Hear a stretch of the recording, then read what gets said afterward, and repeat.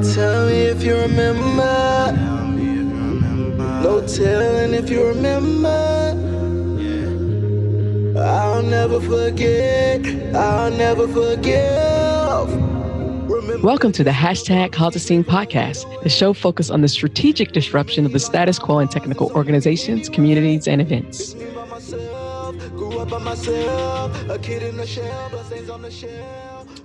Hello, everyone, and welcome to today's episode of the hashtag Cause a Scene podcast. I have with me today a gentleman I haven't seen in almost a year. I met him at Blacks in Tech, their first conference they had in Minneapolis. I guess it was last October. And I was really impressed with this young Black man. And I told him then that I wanted him on my show, and finally tracked him down. And so I'm going to let you introduce yourself, Jared. Could you please introduce yourself to the audience? Yeah, sure. And thank you for having me on. My name is Jared Arms. I'm the founder and CEO of a company called Kyler.io, which is a tech platform for communities and startups based out of St. Louis, Missouri. And I launched it about 6 years ago in 2013. Yeah. All right. So we're going to get more into that. So I always start my show with two questions. Why is it important to cause a scene, and how are you causing a scene? Great questions.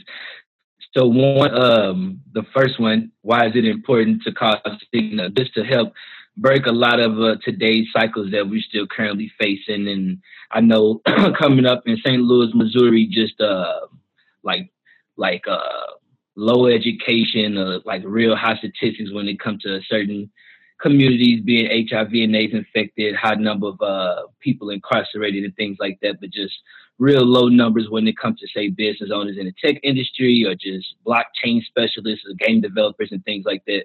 So trying to cause a scene to make sure that we could just change the status quo. So a program that I had launched in 2014, a year after our initial launch, was called Kyler.io for Kids, which is a kid-friendly version of our parent company.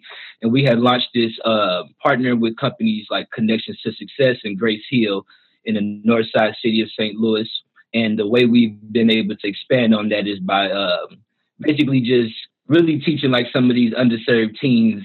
They like to call them at-risk teens, but I like to call them high-potential teens. And by teaching these students these new tech advanced skills, we just hope to inspire them to want to take that as a career path, and then eventually being able to just travel or just have a different outcome when it comes to the future of their career. And we've been having some real great success. A lot of partners have joined on board since 2014. So now we've been able to work with Clayton Family Court, which is a pretty popular court system down here in St. Louis. And they have something, a juvenile detention center within a court system like a lot of them do. So we got our tech camp inside of there now for about a year, working with the young juvie students, partnering up with just different school districts like Hazelwood School District, which is a school district I attended. Mm-hmm. You know how it goes in St. Louis. So just having all them connections and stuff like that. So it's been going good. But we also launched other programs to try to cause a scene too in a different way. So not only teaching the kids how to build apps and websites, but so my mom, Alana Arms, we partnered together, and she's a licensed clinical social worker. So with her having her credentials, we launched a trauma program. And the reason why, it's a lot of reasons, but one in particular, 2014, it was one of my students that I was teaching at this school called, I'll just keep that private for his security. But basically, one of these third graders had witnessed his brother basically get slain and things like that. And he came to school like the next day. So that was my first time actually meeting that student that day. He'd been up at the school for some time. And when I got connected, he was like one of the students that was just dazing up. Basically, they had him upstairs all day. When I went to go see what was wrong with him, he was telling me what had happened, but he ain't telling nobody else at the school. I'm sure his parents told the school and things like that, but I don't think that they knew that's why he was acting out. And I was like, man, they got the funding for me to get paid. They got the kids up here, everything going right with the STEM program, but you traumatized, man. So I was like, let me, try to connect with some good people and try to just provide some other services for that. And then it was a lot more other urgent situations too that made us launch that program. So now we focused on, providing mental health therapy as well as like STEM career development. So those like my main two primary core programs at Kyler.io that we focused on, and everything else kind of manifested from those two So those like the two main ways I try to do to create a scene. Of course, I know we're going to engage deep in the conversation. So just two more things that I think would be important. On the decreasing the gun violence side, we launched not a program, I would say like a workshop called a Nonviolent Video Game Jam in 2017 with the St. Louis County and City Police Department and the Microsoft Store. And that's where we gathered 20 white male officers and 20 juvenile students. and at that note, they were kind of at risk just because of the position they was in, and connected them together where they could play the Xbox game at Microsoft Store in the Galleria Mall out here. Basically playing nonviolent video games with each other to humanize the community. And then from that, I was like, well, aside from them playing video games, let's have them actually build video games. And then we launched that one 2018 last year, partnered with the Boys and Girls Club. And then we attracted like African American as well as Latino officers to really, really try to humanize the community. But the idea was that because one of the colleges that I'm working out of is a place called St. Louis Community College. It's literally 4 or 5 minutes down the street from the event where Mike Brown death took place.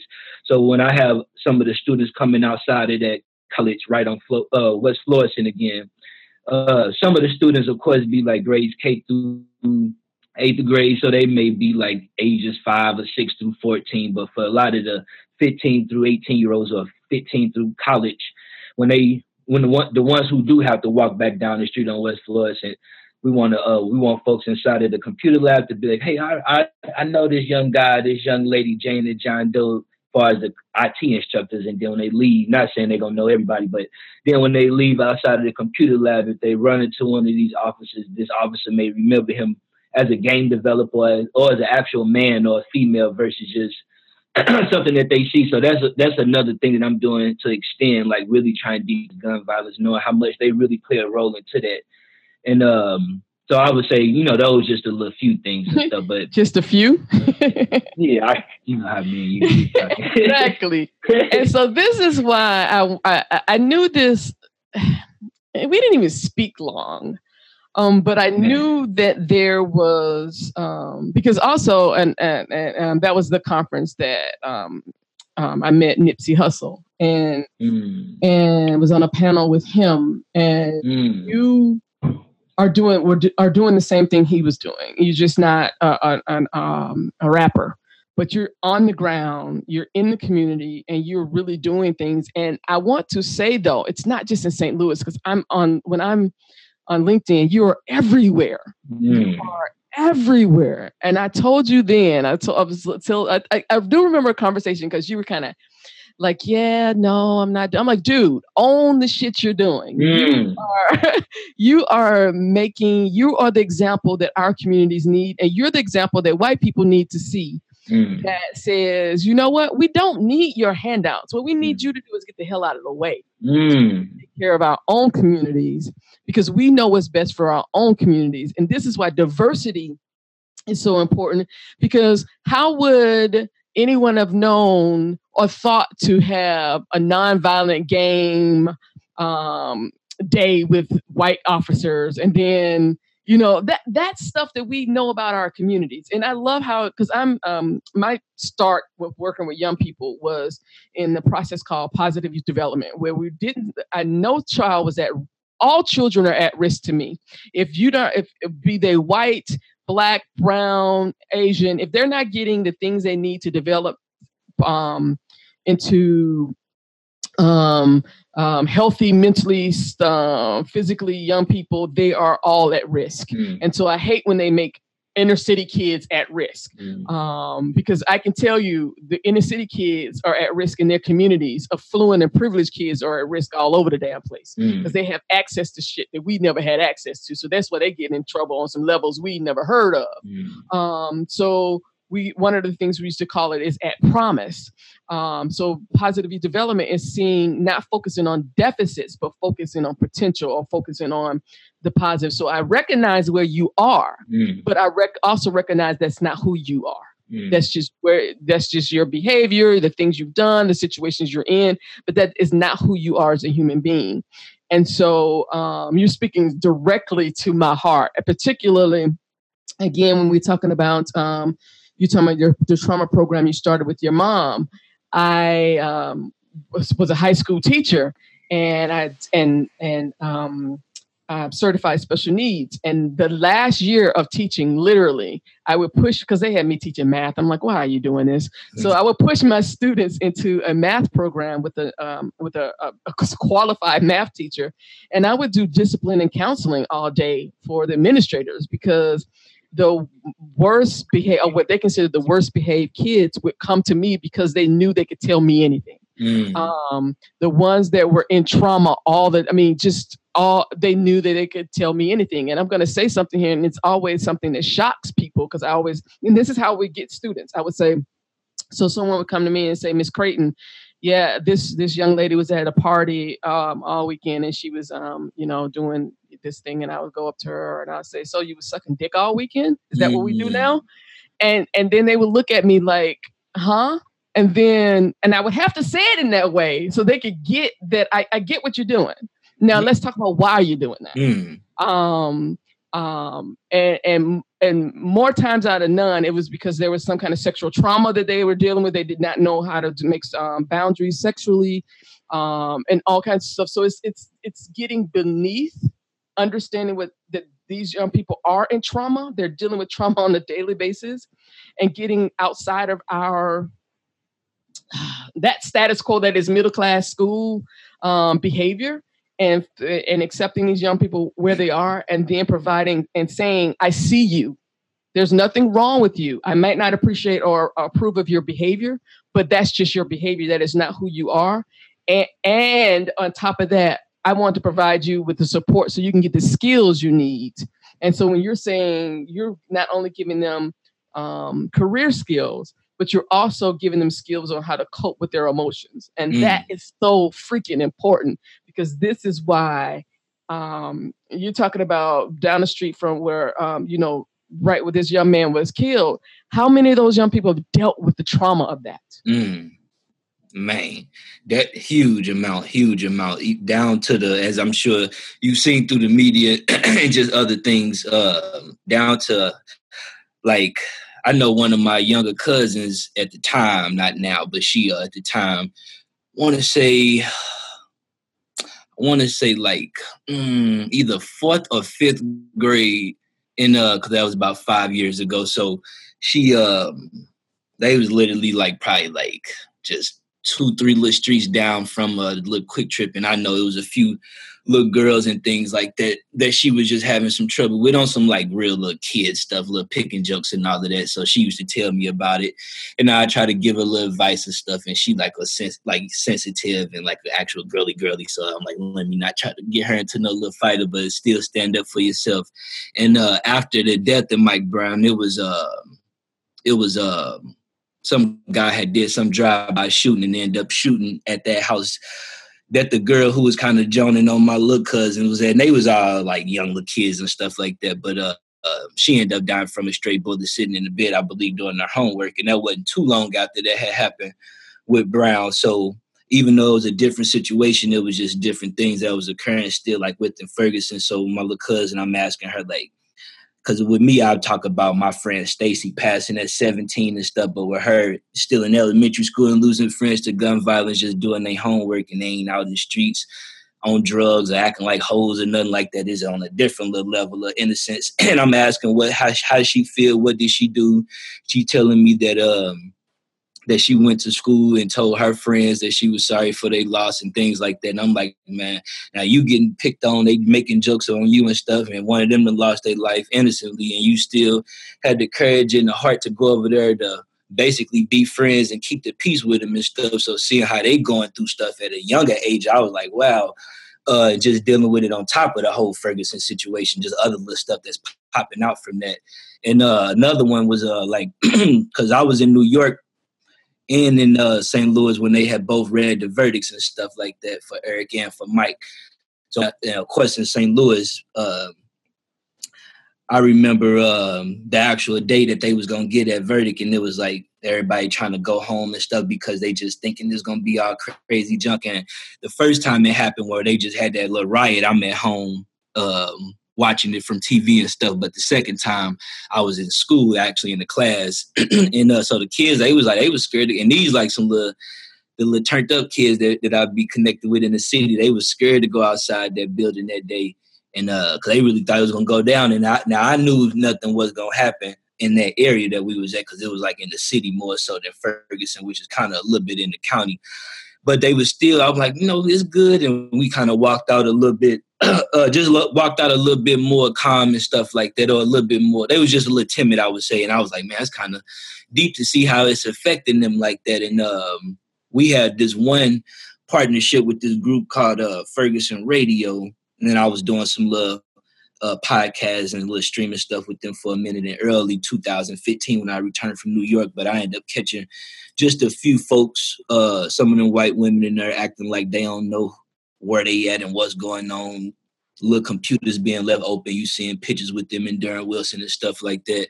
And I had to quickly, of course, exit my way. But I was just seeing how they still trying to manipulate and use folks, trying to offer us these little fake wannabe little opportunities to help us grow our business, but at the same time, those just little pockets for them to kind of keep little eyes and ears on what's going on. So that type, that has been crazy. But on going from that and then just going back to like some of the like the normal stuff that happened, like one of the young girls that was in the juvie center last year, she there's a lot of them outside of the juvie center that's sharing similar stories, but her is kind of touching because she got locked up for it, and she was saying that her mom boyfriend was touching on her and kind of molested her a few times, and her mom didn't believe it, so she ended up running away, and she ended up stealing food and basically got caught doing that, and that's how she got in juvenile detention center. So you got a lot of brothers down there who working in there who just trying to get their checks, some actually trying to make a difference. That's why they reaching out to people like myself and others. But I was telling her, I was like, just because you don't have cash or credit right now, that don't mean that that's the only two means in how you can get food like that. She like, well, how else in the hell am I supposed to get this at 13? I can't legally work or do nothing. And I'm like, all right. So we decided to kind of add more features to our Collocoin, the cryptocurrency project I was telling you about. And I was kind of sharing some of that to the folks at the Best Buy speech I had to give in October, because at first the title was Economic Empowerment Using Cryptocurrency. Then it switched to how to recycle the black dollar using cryptocurrency. So it's more tailored. And just to kind of go back real quick, in October, it was a few folks asking some real good questions, but two of them that stuck with me was one, it was three questions, actually. One, what's the difference between you and King and Marcus Garvey with this black dollar idea? Two, I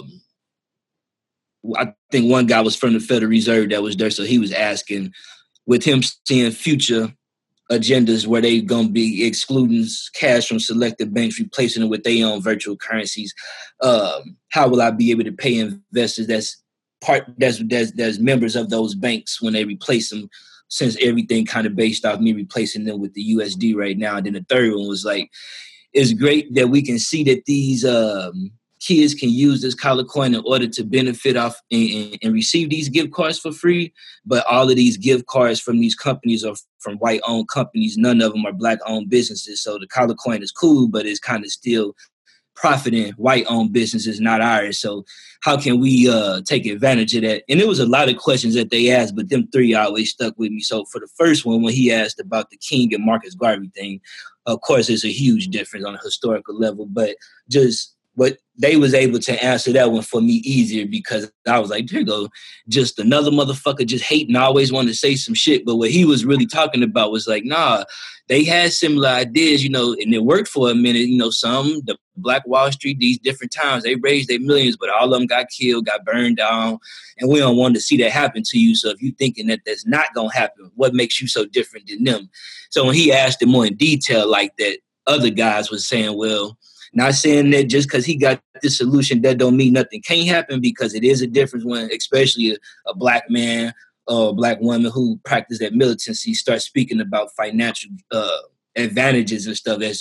So I was like, they answer for me. They say, well, King and none of them actually never was able to create the currency like that. It was only just to create some type of marketing or some type of like plan, but not necessarily own the USD like that. So by these cryptocurrencies can actually create and own the currencies and still, of course, pay taxes and apply to the government rules and regulations, but still have this new little way that we can do it. That's one thing, because now we can say, well, every time someone uses this currency, we want this transaction fee to be at this price, and we want a certain percentage of it to go to this homeless organization or to this podcast organization or to this thing out in Minnesota versus just to some motherfucker who might get some new boots or something, for a war that we don't even care about like this, as far as where our tax dollars go on the cryptocurrency side, not the USD side. So that was one thing I was like, okay, so now it's not just about, all right, black folks, white folks, but depending on who we want to talk to, we can make it on a religious base, religion currency or corporate currency, of course, race currency, however we want to talk about it. The second one was more about the replacing them with the different cryptocurrencies when they excluded and use cash. So we got this partner who got this real nice investment in this cryptocurrency company called Zcash, and he this definitely a cause of scene one, because when I was in DC, a lot of them white boys was like, man, hold on, this says this. What do you mean you have more than what Google is telling us? And I had to, and I was explaining to them, like, I'm not out here to explain myself or to be training y'all like that. I'm only out here to compete and win this cryptocurrency. And, that's what it was. So I had to let them know that's just an example of you having access to public data. What I'm telling you is something that I have access to private data, but I can't explain it like that because it's like I ain't on all of that. But my partner, he has over 600 mil in Zcash right now for as private Zcash. So on that note, that's one to say the least real quick for the new folks that's getting into the blockchain and crypto. That's more, Zcash is like, I would say they got like the blue check mark from the SEC to say the least when it comes to like they platform and things like that. So they didn't kind of went through that storm and made it out good, and they've been approved on the federal level. So a lot of folks using them. Of course, the government trying to make their own little Zcash to knock them out, but they got the check mark to say the least from the Security Exchange Commission. So with my partner having his foot in them like that, and already making his investment and getting a nice little position way before I even launched my coin, from like a military connection, how he got that type of opportunity. He good. So we was able to answer them because that Zcash is something that I'm usually talking to wealth owners that's like $200 million and up, because that's really for building generational wealth. And when I'm talking to any like black person, especially about building generational wealth, it ain't, all right, let's learn these skills, make all this money hella fast, whatever. But whatever you decide to do, you could be a farmer, you could be a dentist, I could be the app man, whatever. Once we make our first $1 million, $2 billion, or 200 million, whatever, the idea to put it back in them banks to where they're going to profit off of transaction fees, start having access to all our activity, that's not the way to do it. You can do it with Zcash. It's been federally approved. And if we leave it in Zcash after the amount of time, it's just a lot of opportunities on not having to hit too many things on taxes and stuff. Because a lot of this stuff with taxes really come from just them centralized service and things like that. Everything with this decentralized type of creation, it's just good as long as you're paying your taxes. So I was telling them once they exclude them, we would be able to pay them with Zcash because we got such a huge amount of it that we just kind of letting that we kind of just preserving right now. And when I said that, he was like, I need to connect with you more, because he knew that it was legit. And I'm actually had that guy who come speak at this conference in July, Jonathan Banks, just to talk more about like some of the rules and regulations from the Federal Reserve side, more than just Jared being excited about it. And the last one was about, we see these gift cards that they able to use for free, because I was giving the example of how the homeless teens in St. Louis in October at Best Buy, how coming up soon in November, followed by Christmas, they'll be able to use them. So they like, it's cool. And I understand that was like an all blacks event. So it was a different type of like questions that hit, but I was explaining to them too, when these folks coming outside of Flow Valley, for my experience, they walking past McDonald's, Walmart, Burger King, Starbucks, and all this type of stuff. Of course, until you get some of your companies in St. Louis, especially in Ferguson or West Florissant, where they choosing to walk at, then then we'll start having more stuff like that when these gift cards for whatever business that you do have in existence start being available where we can get their cards at, then we can start doing all this stuff. So I was explaining to him just on the small level to introduce it to him, because this is not introducing blockchain and crypto as a career specialist, but just more so as an end user on how to use the product to eat basically for free. And it was coming off of the experience from that little girl in the juvie center, and they was, we was all open and stuff. And I was like, you know what, you're right. I don't really have an application or a protocol to follow for a Black business owner in particular to be on this. And since I'm really doing that for that, let me try to create something. So November last year, I ended up partnering with Every Child's Hope and an organization called Teens of Tomorrow, which is these organizations that focus on like teens experiencing homelessness and other things as well. And we basically created like this custom link that we sent out to our partners where they could pick students randomly, only because they had so many and we had a limited amount due to the funding. But they could basically pick one or several if we had more they could pick from, and one organization got to hit it more than one time. But at the first little dibs, everybody can use this to pick out a free gift. Well, basically share this with one of the teens who you think really need this more than the other ones and stuff like that, even though they are equal. And basically she can pick from these gift cards, and then we'll deliver it for free too, long as they like within 50 miles of where we selling them from. Basically giving them away from, but we still saying that they got to order them, but it's still like a free order. And the first two that did it was Every Child's Hope and Teens of Tomorrow. And it was good because one got an Applebee's, one had got a Texas Roadhouse. And for me, it was just good to see, even though it's limited, and it was good on Thanksgiving to say, all right, y'all can use the Kyler coin to order a free prepaid gift card that's paid up to $25, and you can have a free meal. And it was just a small example of how you could use cryptocurrency to eat for free. Everyone in the hashtag Cause the Scene community shares the same common beliefs based on a set of 4 specific guiding principles. 1, tech is not neutral, nor is it apolitical. 2, intention without strategy is chaos. 3, lack of inclusion is a risk and increasingly a crisis management issue. And lastly, but most importantly, 4, we must prioritize the most vulnerable.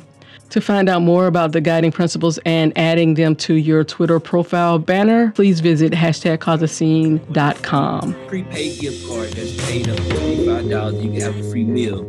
And it was just a small example of how you could use cryptocurrency to eat for free versus only when you had cash or credit. So it was like the 3 C's.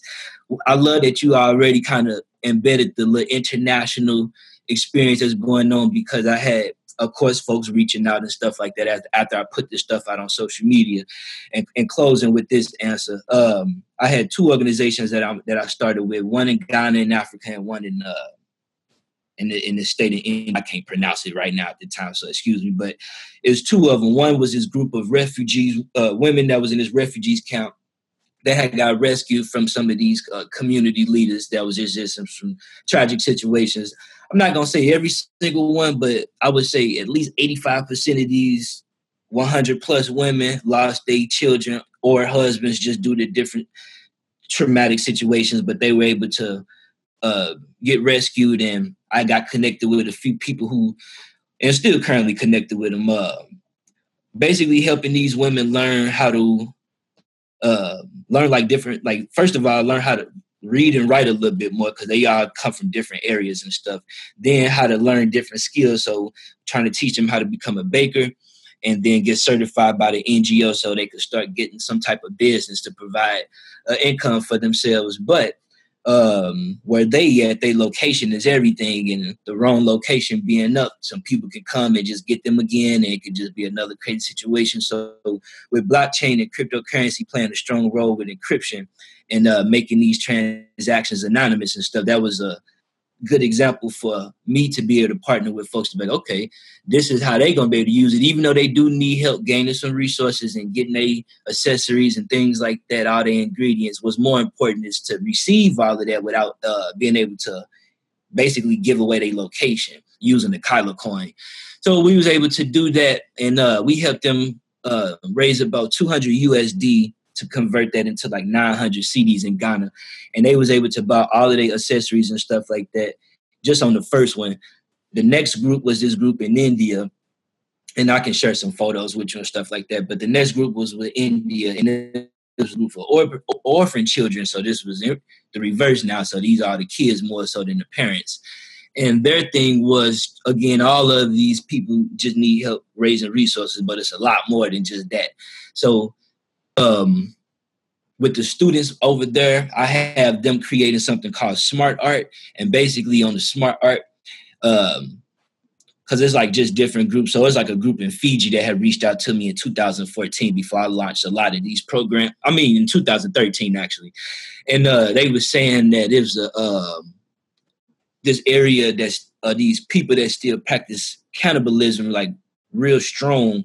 And they wanted me to work with these preschoolers to start doing like these courses to try to help redevelop like new mentalities for new generations and stuff. And at that time, I was like just working out the hotel that I was living out of. So I'm like, nah, I ain't got resources to be doing stuff like that. But now that it's 6 years down the road, I'm like, let me make sure I had these kids doing positive stuff too, because them just sitting around seeing all of that stuff, regardless if it's people just doing regular stealing or prostitution, whatever the case may be, it's like everybody need to be working. So having them doing smart things, and then for every art design they create, they basically earn a certain amount of collar coins for free that they can start making money off of. So and to close with this, basically when I first learned about blockchain and Bitcoin and all of that, I was going to do this crypto wallet for this tax company out in Atlanta. And when I was headed back to St. Louis just for Christmas, my Uber driver was asking me, have I uploaded a node yet to blockchain? And I ain't never heard of no node nothing like that yet. I was just doing my little thing. So I'm like, man, what you talking about? And he was telling me, he was like, well, if you upload a node to it and if it get approved and accepted, you can get some free Bitcoins plus this, and the third. I'm like, what? So I'm like, well, let me create some type of incentive program to where people can follow a program protocol, then they could be compensated for that. And in this case, if you create smart art, you'll make some cryptocurrencies back. And when people use these currencies here in the States, they can start making money from it. Now, these like kids and stuff like that. So, of course, there's some adult who over all of they things. So it's a lot of new developments that's involved right now to make sure that these folks just don't be like finessing these little kids and all that. That's why a lot of the pictures you probably seen last year in November, December, I was in, having the kids hold the gift cards up and stuff like that, just because some of the students, they going through stuff, but I experienced a few of them who don't really got the energy or the appetite to eat right now. They just trying to get high. They don't care about how their clothes looking or whatever. They just eat their little burger and fry here and there. But if they got $20 or $30 or $50, they trying to get high. And some of them, I'm saying, I done bought little clothes for they just still sold it and things like that. So I'm like, let us try to focus on stuff like food and things like that. So them been some pretty interesting things. But when I brought it back to DC this year, that's where it was like 20 of the top 100 cryptocurrency companies around the States got invited out to partner up and just talk about more bigger things. So you had a lot of like Trump supporters there, a lot of people supporting like organizations based out in Russia and things like that. And I was the only African-American company that had got invited as one of the blockchain companies to come out and pitch and stuff. So competing with them people versus like being, I guess, like the number one person who probably could talk about it in October with Blockchain Technology for us, but then going to DC and having to compete with like some of the top gurus. But then we end up having to do this competition, and I ended up winning this competition. And it was some pretty tough competitors out there, like Master Genesis. That's a blockchain company that can produce over I would say up to 100,000 transactions per second. There was a lot of companies out there. You had people from like Bitcoin and things like that, Litecoin, Patcoin. A lot of us was just doing like a lot of collaborative panel discussions, but at the competition at the end, we had about 4 minutes to pitch, and I used about 2 minutes, and I was telling them that everybody out here cannot invest into my currency and cannot just come on board because like it was a few pictures that I was noticing that they had around at that event. Like one picture was like the character Uncle Sam with a Tommy gun with like 5 slaves behind him holding white sheets with a pyramid in the background and then an airplane turning. And I wasn't noticing stuff like that until after the fact. My photographer was saying, hey, man, look at this, look at that, look at that. So I was like, well, you know what? I don't really like this energy like this because we ain't really, no matter what our peoples, even though we got some of our peoples that sold some of us and stuff, we not finna be glorifying none of that at no event like that. So after I made my pitch and stuff, I actually was leaving out and stuff because after I had did my pitch, I had this guy come up to me and he told me I resemble a full-blown monkey. And he kind of did his little smile with it and walked out. So I'm like, you know what? F this stuff. I ain't even got time for this stuff because I ain't come out here or even think that these folks will have this type of attitude towards me because it was all good over the phone and via email and stuff like that. And I ain't say nothing racist or, disrespectful to nobody at that conference before, there, or after the fact. So I was like, let me leave. So I ain't even really leave to stay to see everyone who pitched. But as soon as I was about to leave, I literally had my foot on the steps. And it was crazy because as I was walking out, there was these 2 black dudes walking in. And I was like, all right, somebody I can kind of connect with. But it was almost over with. So they was like, oh, man, you the black dude that we seen on the website. They was like, why you leaving? I was like, I've been up here all day. Like, it's over with. Did my little talking stuff. They was like, well, we was coming up here to basically, because we seen, like, out of all the speakers, it was one black speaker, and we really didn't believe it. No black man knew anything about blockchain, but we looked at your social media profile and seen you was, like, a legit dude, so we was just interested to see what you could talk about or what you had to talk about it. So as I was about to answer him, that's where the dude come out, Jared, come in here. You won the contest. So I was about to leave. But after I end up winning and stuff, of course, you got all of the folks trying to gravitate and connect and things like that in ways they wasn't really trying to do before. So, but then that's where like the little threats come in. So now I'm getting warned about the Rothschilds and the Rockefellers and just these different organizations and families that really run the world through these banks and stuff like that. And so now it's just, so that just made me say, let me just launch my own blockchain conference, because every time even though of course I'm gonna keep traveling and keep speaking and stuff like that, but every time I go out of town, it seemed like, I don't know, it just seemed like that they kind of like, it just seemed like it's just a waste of my time. Cause it'd be like, the stuff I'd be talking about be some real stuff to be like, all right, a clap, or like, oh man, you doing great stuff, keep it up. And it's like, I know I'm doing great work. Like, I know I ain't come out here just to hurt, like, oh, you're awesome, man. Never stop. It's like, and then I'm putting up the money for the stuff that I'm investing into with me and my partners and stuff. So it's like, and we ain't really going out trying to sell shit and like milk nobody. So we really trying to just do some stuff and hoping we have a good experience. And to see some of that stuff like that, I'm like, oh, nah. So, yeah, that's where I'm at now, is like trying not to just waste my energy, my time and stuff like that. Not trying to remind somebody, because some of these people think like, they just think like, oh man, he just want us to like him. He want us to listen to him talk all day and stuff like that. So now it's been, I had a meeting with the vice president at First Bank about a month ago, and he reached out and he was open, wanted to learn about the stuff. And I go in there and the way he talking and stuff on the phone, everything all good. When I go there, the way he was acting in front of the white folks, he really missed out on a good opportunity. Like, okay, I'm going to stop you right there. Okay. All right. Because I think this is also a conversation I was having with you. Because you're giving too much and you're not getting enough in return. And this is why I again, so let me speak to my audience. I let Jared talk because uninterrupted until now, because I need you white folks to understand that Black people are doing the same thing you're doing, and we're kicking ass. That was one of the things that I went to a blockchain talk at SelfConf.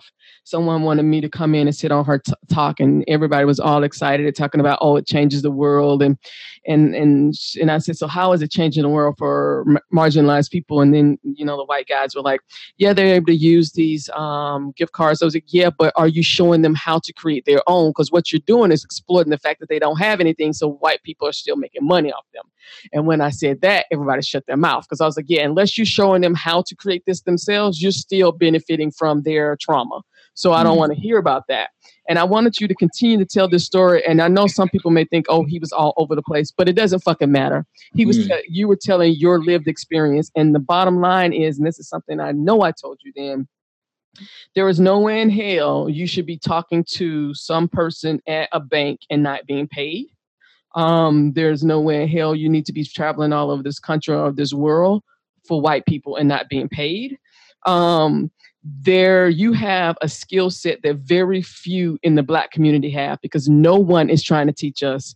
I mean, until this point, blockchain and particularly Bitcoin has been a white privileged man's game, because you had to have the computers, you had to have the skills to mine it. All that stuff is capital intensive.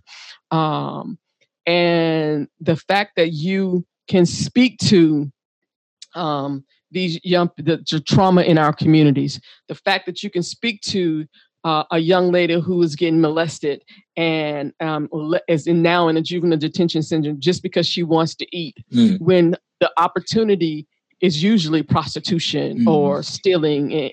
This is where I never know where these conversations are going, but I'm happy to have someone like you on here and just let you talk, because I need white people to understand we're not having the same fucking experience. We're not. A white dude in blockchain and Bitcoin is just like, oh my God, you are the second coming. A Black dude doing what you're doing. And then I wanted you to continue to talk, because I'm always hearing from white people, what can I do? I don't know what to do. How many fucking things are you doing? I counted about 10 to 12. So it's like, get off your lazy asses and get to fucking work. If you can't go into these communities, and you probably can't because no one's going to trust you, partner with someone like Jared and help him make a difference. Help him change this. Stop sitting on your ass thinking about how this is going to benefit you.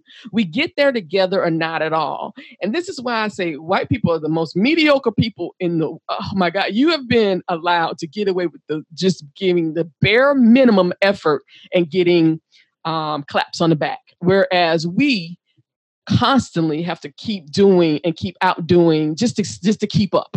Yeah. I had the CEO and founder actually of the company Master Genesis that I was telling you about.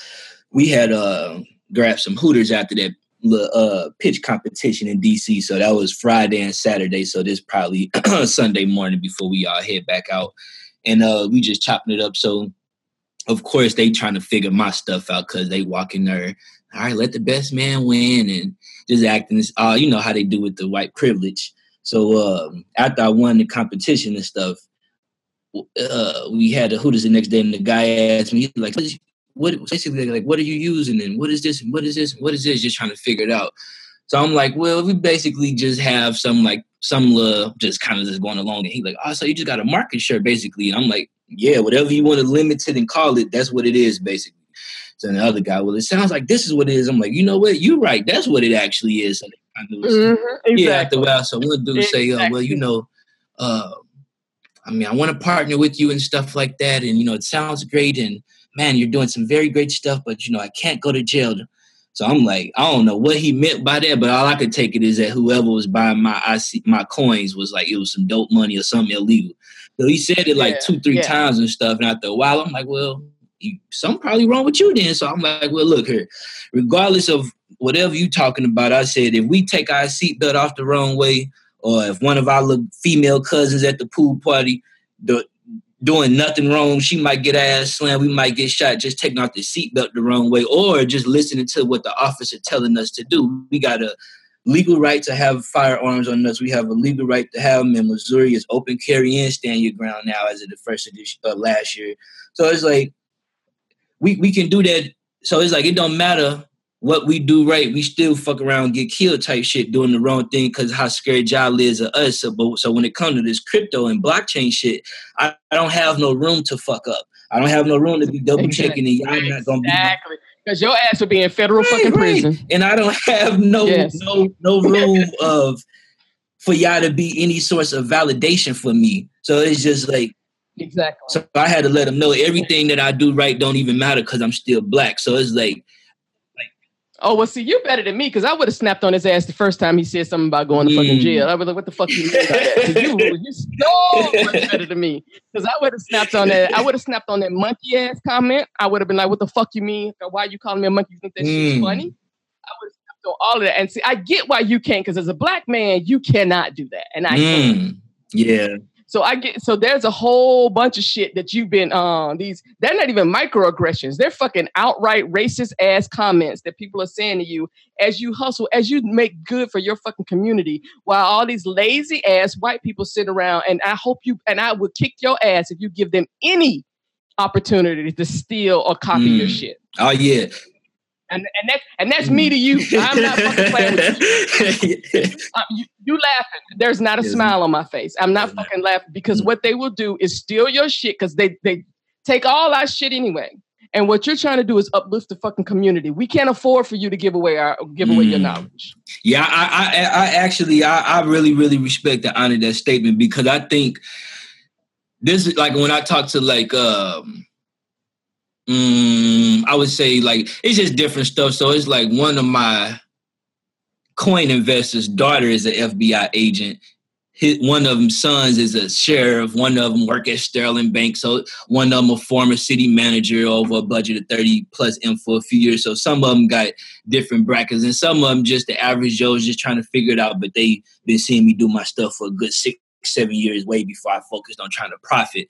And so different. So it's always just different levels. But with the higher class, I would say when I won that contest in D.C., the next invites that I had was to speak at the Kentucky Derby out in Venezuela and London and stuff like that. And I personally believe that was like the winning was more kind of set up to kind of just keep me close to kind of just get in my brain a little bit more so than like my actual work because I focused on people more than product. And the only people who I was presenting was homeless, starving people in Africa, locked up teens and juvenile in St. Louis, and these kids in Ferguson. It wasn't really nothing else. It wasn't no profit like that.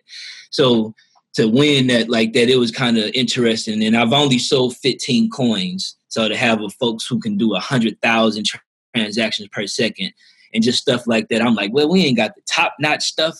And then what's even more interesting is I got connected with Dr. Dre, the guy who was doing on MTV Yo with Ed Lover, not the one with the producer Dr. Dre.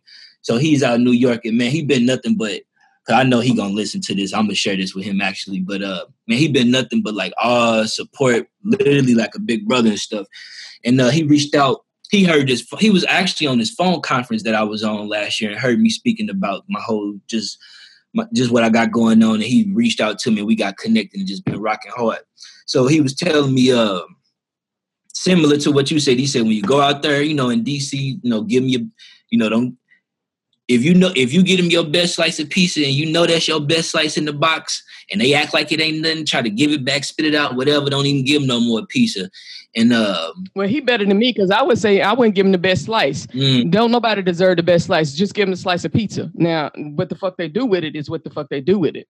Because again, we have to understand that.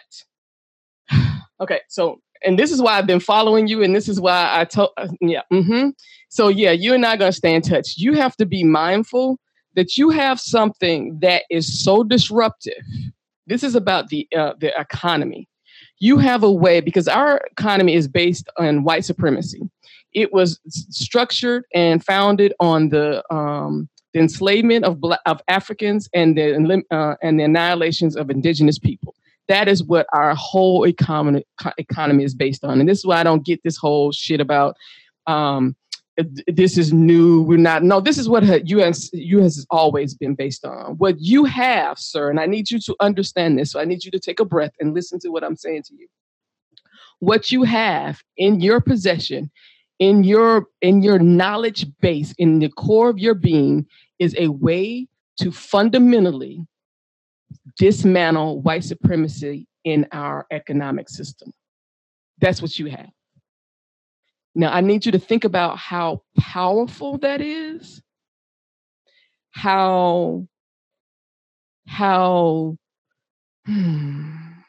Because you're not just somebody who's talking about, because like most people be talking about blockchain and they ain't doing shit, talking about Bitcoin, and you're making connections that other people aren't making. You're in circles that other people aren't in. So you need to be mindful. They don't need even the pie. They just need to know that it exists. If they want a slice of pie, they need to pay up for the pie. And you still don't give them your best slice. I gotta, let me piggyback on that. When I was on the movie Roots, I just remember I had watched it some time ago when I graduated high school just to kind of get refreshed. And it was one of the guys on there who had the job of a slave. He went to this little local mart or whatever, and he pulled just a little change out. And he, of course, at the time, he didn't know how to count it, or he probably even know what it was. So the white guy just kind of pulled it out and he got his little stuff and kept it moving. So it was like, I think this, watching that, and then, cause I've always been like that one in my little group that been like, just only knowing what I know with this tech stuff, but not with other stuff. So I've never actually dealt with nobody. I've seen racist stuff, and of course, white folks look at you crazy and all that on some like St. Louis stuff. But like, as far as the Color.io stuff, this was the first time that I had somebody come at me and say something that bluntly. And I know the people who organized that event talking about me like that, I'm sure, because these are people, these tickets cost a lot of money to come to this event, and for a person like myself to win that, like, if let's say, like, same thing like with Thomas or something, like if he went in the competition out there at Target and I go say some crazy stuff, more likely it's probably because, me and Greg probably talking. But if it's just something that I'm saying, then I might mess my connection up with Greg or something like that. And that would be dumb to do if I'm trying to build with them and things like that. So for him to say something like that, I'm like, I know that y'all talking like this, or he probably telling you to say this. Because when I told him back to him, he like, well, like if I told you, like, Cam, somebody called me this at your event, or what? Well, do you know who it was? Nah, but if you can run them cameras by me again, I could definitely point out who walked up to me, and you can let me know who that is.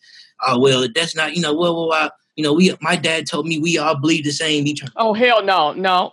Exactly. Nope. So, that motherfucker needs to go. Oh, yeah. Show me who he is. So that motherfucker needs to go. So that's that. So that's the first part. So, and I always think about them little Columbine situations. So when I got, cause I stayed till Monday night. So Sunday, everybody else left. I left by Monday evening.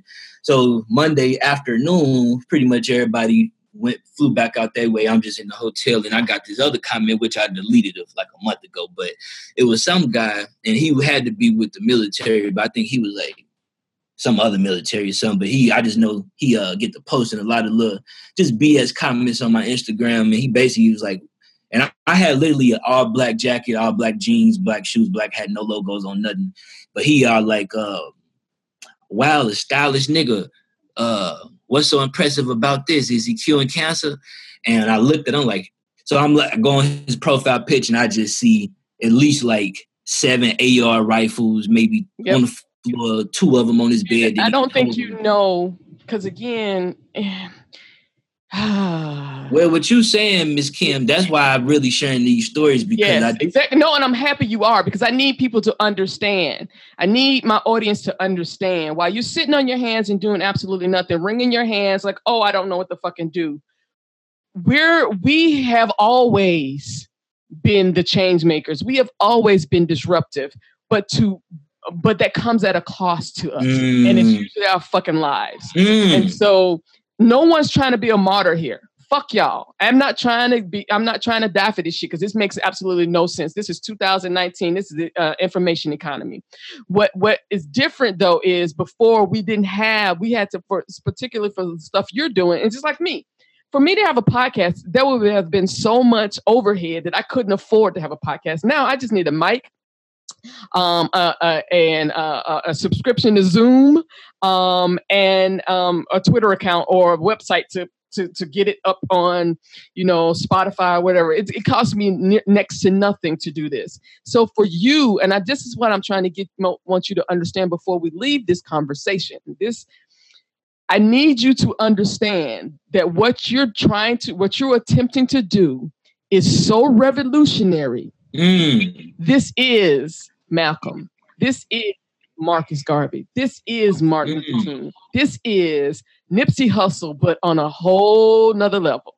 This is disrupting the economic system of white supremacy. And I need you to grasp that. And it's not about ego.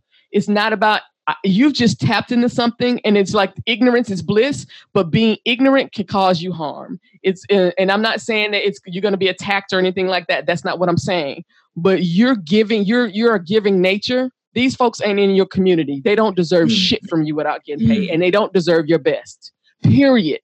Man, and if I could close with one thing too, the guy in Africa that I helped raise the funds to, he said he'd been trying to do. Now, there was a few parts that I couldn't help out with, of course, because it's a huge demand. But just one thing that I was blessed to be able to come through on, he was saying just that small piece. He's been trying to do that for the last 12 years, what I helped him do in one day, of course, only through the blessings of God. But he was saying this the first time that he, not only did he get the first piece accomplished, this the first time in 12 years where he was able to raise funds like this without no white man being involved at no point. And I think that was important because I'm thinking about stuff like to a certain degree, like, all right, well, we still kind of got Western Union being involved. And he like, man, that ain't even what I'm talking about. I'm just saying the whole, how I got connected with you, everything, you paying $200 in USD and that converting to 900 CDs over here. He said to get 900 CDs in one day, you don't understand how that's impossible. And so I was like, just for him to say that, basically in the last 12 years, we've been trying to do this part. And now that we've been able to do it, we never done like nothing like this without some white man being involved. Not to exclude and stuff like that, because some good white folks out there, but you know what I'm trying to say for the ones who ain't all good. Oh, you ain't got to explain it to this audience. And if they think they do, they can kiss my ass, because I'm not here to explain shit. I love that. I love it. This is not for their comfort. They need to get uncomfortable with the reality of life. They've been comfortable. I really believe that this is the second time, could be the third, fourth, fifth, but just far as my understanding the history, like the second time that really currency has been created and released, but now it's in a way where we can kind of control it, because I didn't have the Security Exchange Commission, ACH, Federal Reserve, all of these folks, my site done been down this year for 2 weeks straight. Like they've been trying to do all that other little stuff now. And man, I done had some real crazy folks. Like I done had stalkers for the first time. You need to be real stuff. That's what I'm saying. And that's what I'm trying to tell you. I don't think you grasp because I'm going to be honest, you're naive. You're thinking about Ferguson. You're thinking about St. Louis. This is so much bigger than that. The fact that you can fundamentally shift how people in Africa are able to access funds and not have to go through traditional white supremacy system is fundamental. I need you to take some time after this call, and I need you to think about that, because you don't get it, and I see it. I definitely see where you have the potential to fundamentally upend. When I talk about dismantling white supremacy, which I don't talk about a lot anymore, because that's just a whole bunch of just emotional labor for me. But I talk about it here because we're talking about tech. Tech has been the thing to democratize how we get into this space. And this is why I'm so hell-bent on removing gatekeepers, removing barriers. This is why I talk to white people the way I do, because you don't get the right to stop us from being and succeeding with technology anymore. You don't get that right. And so I just need you to understand, sir, that you're onto something, and you need to be mindful of who you give that to. I got you. Yes, ma'am. So in our closing moments, what do you want? Is there anything you like to say? Yeah, we just released our Kyler.io mobile AI assistant as of this morning. So for any listeners who's interested in connecting and following us, you can actually text the word Kyler Support, one word, no spaces, KYLARSUPPORT to the number 555-888. And from there, you'll be able to start getting connected with a lot of good information. And we just released that as of this morning. So you'll be able to get trauma support, information for our conference, all of our STEM classes, strictly from that Kyler.io assistant. And also, we'll just make sure that information is in your show notes when the show airs, so that it's always available for people when they come to this episode. Thank you, Jared, so much for being so transparent and for doing the work that you do. I knew when I met you a year ago, hasn't even been a year, that you were doing something special. And I'm not lying here. And you know what? I told you that then, that you had a message that had to get out. So thank you for taking the time to come on the show. Thank you as well. And thank you for having me on. And I look forward to coming back soon. All right.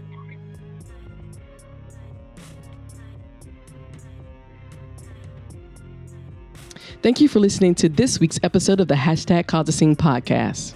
And I'd like to thank all our current sponsors of the podcast and the Hashtag Cause a Scene movement. Of course, we strongly encourage everyone to become an individual sponsor of the Hashtag Cause a Scene community. Just visit the website at hashtagcausascene.com to sign up today. On behalf of everyone here at Hashtag Cause a Scene, we'd like to thank you again for listening to today's show and have a wonderful day.